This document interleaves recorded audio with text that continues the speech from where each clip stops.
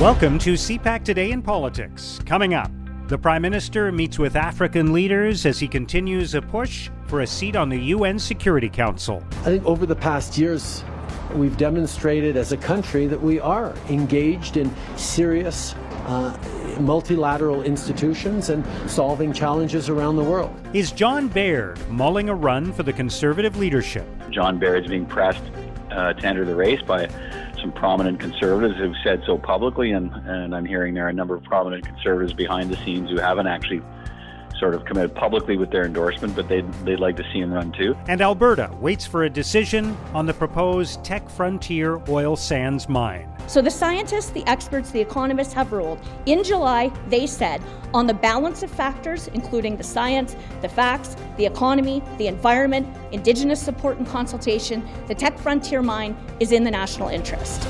It's Monday, February 10th. I'm Mark Sutcliffe.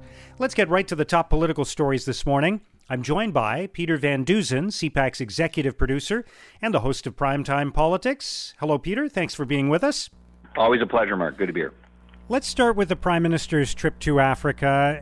There were a lot of meetings over the weekend. He continues to bid for support for Canada's bid for a UN Security Council seat.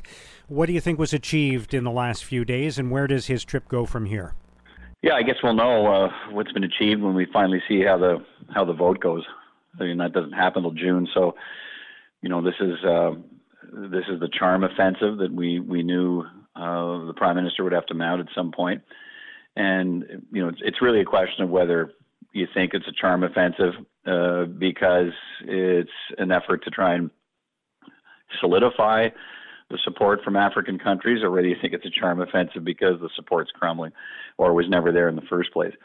And there's lots of experts who think that, this trip is coming, it's too little too late, that, Canada's efforts over the last number of years on the African continent speak for themselves. We don't match up with, Canada's done a lot in the African continent, but it's these kinds of votes for temporary Security Council seats always come down to what have you done for me lately? And he's trying to play some catch up there. He's, $10 million announced for this project, and I'm sure we're going to hear a sprinkling of more money over the next couple of days as this trip continues. But I think it suggests to a lot of people that the bid's in trouble, if it's not already doomed, and Canada's there trying to at least minimize the poor showing. And if it is in trouble, what does that mean for the Prime Minister, given his whole message going back to 2015 around Canada is back? Yeah, I think it would have to be viewed as problematic. Some people will suggest it'll be a terrible embarrassment. Everybody, I think, remembers when Justin Trudeau defeated Stephen Harper in 2015. The mantra was Canada's back. Reassuring allies around the world that it's going to be a new era of Canadian cooperation, new era of Canadian investment. And he really trumpeted the fact that this was going to be the route Canada was taking, and he took it on personally. He's the one who announced the bid for the Security Council seat, said we're going after this, we're going to get it. He was very critical of the Conservatives when they didn't get it. And there's all kinds of reasons for that. But in this case, he's taken this he's invested a lot of personal capital in trying to win this temporary Security Council seat starting in 2021. And when you invest a lot of personal capital and the plan doesn't work, you lose a lot of personal capital. He's made it his personal project. And if it doesn't work out, I think it will reflect badly on him. Let's turn to the Conservative leadership race. And on the weekend, former Cabinet Minister John Baird gave an interview in which he said he is thinking about running for the leadership. Lots of people have asked him to, including Alberta Premier and former federal Cabinet Minister Jason Kenney. Do you think John Baird is serious about entering the race? And do you think, what do you think about the message that he is spreading as he talks about the leadership? I think he really is considering it. I think it's always interesting to me to watch the dynamics of these kinds of leadership races, especially when they're leadership races nobody expected to have. When they pop up suddenly, and we know the troubles that Andrew Scheer had. But I think when people, I think when Andrew Scheer won the job, people thought he'd be there for at least a little longer than he was there, and maybe even get a get a second election. But when it became clear that it's an election conservatives, a lot of conservatives think they should have won, then he was in trouble. So right away, people who weren't thinking about a leadership bid need to start thinking about a leadership bid, and that's what we're seeing. Peter MacKay had to do that. He's in. John Baird's being pressed to enter the race by some prominent conservatives who've said so publicly, and I'm hearing there are a number of prominent conservatives behind the scenes who haven't actually sort of come out publicly with their endorsement, but they'd like to see him run too. My personal feeling is I think I'll be surprised if he at this point enters the race. And I think we've seen some of that weekend interviews. He did say that he still hasn't made up his mind, hasn't made a decision, but it's getting late into the race, so it's a day-by-day thing, which I take to mean very quickly in the next few days probably, or within the next week or 10 days. I think John Baird will have to tell us yes or no that he's in the race or he's not. And I think it was kind of interesting as well, the language he used about needing to, the Conservative Party needs to be a modern Conservative Party, but it needs to be true blue. And I think that's the conflict that the race is going to highlight once we get right into it is, they need to be true to their values. He's echoing the language of Aaron O'Toole's campaign, which I think is interesting. His campaign is he's going to be the true blue Tory candidate, and John Baird used those terms in the interview. And he also talked about the party, as I say, needing to be modern and to stick to its values. But that's the challenge for conservatives these days. What are the values? When he talks about a modern party, I think everybody understands he means the party has to move past, some of the challenges it's faced on the issue of same-sex marriage and other social issues. But for some members of the party, they're not going to leave that issue behind. So that's going to feature in the leadership race. Yeah, and it's interesting to see him using that language because it suggests that there are some people within the party, including former cabinet ministers, other stalwarts, who don't necessarily see Peter MacKay as representing their version of conservative politics. Yeah, he used again the term that others have used. We don't want to be liberal light. So who's he talking about? If we don't want to be liberal light, so I assume that means he thinks there is that at least that descriptor is going to become some kind of an issue in the campaign. So who's the liberal light candidate he's talking about?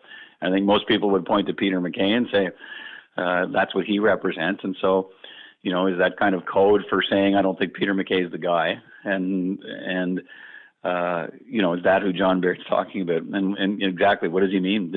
What does he mean the party has to do in terms of capturing a wider audience if it's not to dispense with some of these social issues and some of these challenges they faced? And, Peter MacKay was really clear about how he thought those hampered them in the last election. I'd be curious to know exactly what John Baird thinks they need to do to capture those voters, bring those voters into the Conservative Party, largely in urban centers. Mostly, we're talking about the belt around the city of Toronto. How do they win back the seats they used to hold there and new seats, which would give them enough seats in the House of Commons to actually go on to form the government they thought Andrew Scheer should have. All right, let's turn to another big decision for the Liberal government, and that is on the Tech Frontier mine. This is kind of like another version of the Trans Mountain Pipeline decision, only perhaps even more contentious, in part because there are reports that Liberal MPs actually told the government, in spite of the fact that others are advising them to go ahead, that they should not, that it's going to produce too many emissions, make it harder for Canada to meet its emissions reduction targets. So this is a bit of a pickle for the government because clearly Western provincial leaders want this to happen. Yes, and add to all of that, the stuff you've mentioned, Mark, these reports that we've seen, behind the scenes, the government's working on some sort of an aid package if they say no to the Frontier mine development. Massive project with thousands of jobs associated with the development of it, and then a couple of thousand more to keep it ongoing. It's still not a sure bet, by the way. I mean, it's gone through the approval process. That part is, but the company still reserves the right, I suppose, to not proceed if it doesn't have all the other feeder projects that go with it approved and so on. But I think this may be the most challenging decision the Liberals will have to make since they took power in 2015 because of those things you mentioned.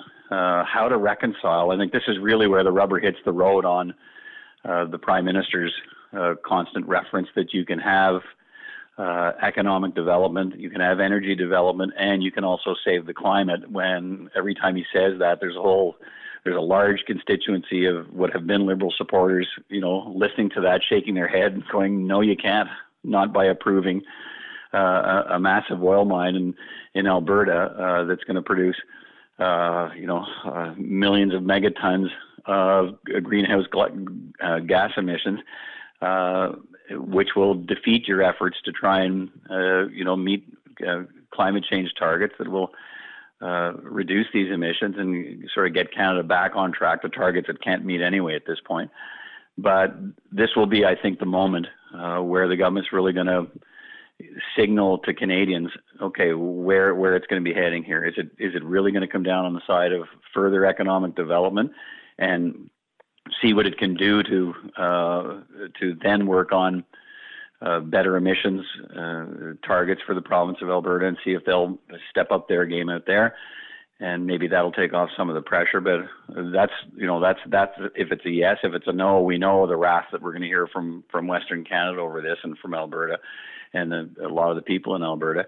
And I think the other thing to consider is these are really big decisions, and the truth of it is the people taking the decisions, when the rubber hits the road, when you talk about possible, let's up the game and let's watch, we'll say yes, but we'll find a way for Alberta to reach net zero emissions by 2050, which is what the Liberals are pushing now. But the truth is, none of these leaders are going to be around in 2050. Right. Who knows what the targets are going to look like then? Yeah. And they'll be long out of office, or maybe long gone for that matter. So this is a big, big, big decision. All right. We'll see what this week brings in Canadian politics. Peter, thank you so much for joining us today. Always a pleasure, Mark. Take care. That's CPAC's Peter Van Dusen. So the scientists, the experts, the economists have ruled. In July, they said, on the balance of factors, including the science, the facts, the economy, the environment, Indigenous support and consultation, the Tech Frontier mine is in the national interest. Now, here's what political columnists and commentators are writing about today. In an editorial, the Toronto Sun argues in favor of the Tech Frontier mine. The Sun writes, "We shouldn't sacrifice our economy at the altar of extreme environmentalist views that wish to beggar our economy. Canada can't afford to send the message to businesses and entrepreneurs that we're willing to shut down entire industries to appease political agendas. We need to be open for business." In an editorial, the Globe and Mail argues the oil sands mine in Alberta is hardly alone among the difficult industrial development questions facing the country. The Globe writes, New Brunswick is wrestling with its own frontier-like challenge as Maritime Iron pushes to build a facility that would be responsible for a spike in emissions in the province. It has not yet attracted national attention, but there is a vigorous debate in New Brunswick. This clash between economy and environment will become a constant question in Canada. The federal government believes a balance can be achieved. Reality is much more complicated. In the Toronto Star, Jamie Wyatt considers the perils and power of digital media. Wyatt writes, "Consider Donald Trump. His every impulse has been characterized by a desire to stir controversy and generate clickbait. But just as digital media can provide momentum, it can also kneecap an otherwise solid campaign. Peter MacKay's campaign was criticized last week for an aggressive Twitter ad that mocked the Prime Minister.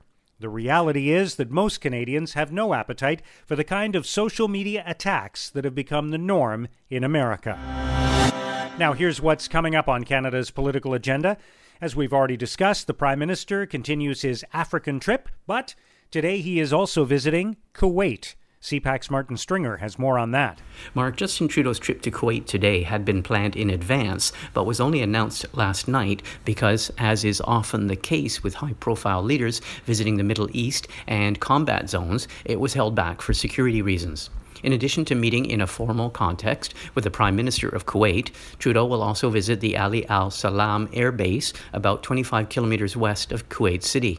Canadian troops have been based there for several years, and our Special Forces troops, which had been working with Kurdish Peshmerga fighters in northern Iraq, were moved there from Iraq after the assassination of Iranian General Qasem Soleimani in January. Trudeau will meet with those troops and then later have dinner with the Kuwaiti Prime Minister. The next step in his African tour will be Senegal, where he will meet with the president of Senegal. Later in the week, he will also be in Munich for the Munich Security Conference, where one of the issues that will be discussed will be the investigation into the downing of Flight 752 by the Iranians. More than a month after that attack, Canada and other nations who lost people on that plane are still waiting for the Iranians to release the flight recorder for investigation in France or in another third country. Thanks, Martin. Also today, Finance Minister Bill Morneau will speak at the Economic Club of Canada in Calgary. Transport Minister Marc Garneau will make an infrastructure announcement in Morinville, Alberta. Veterans Affairs Minister Lawrence Macaulay will make an announcement in Comox, British Columbia. Heritage Minister Stephen Guilbeault will make a funding announcement in Montreal. And Minister of Seniors Deb Schulte will make an announcement in New Glasgow, Nova Scotia. And that's CPAC Today in Politics for Monday, February the 10th.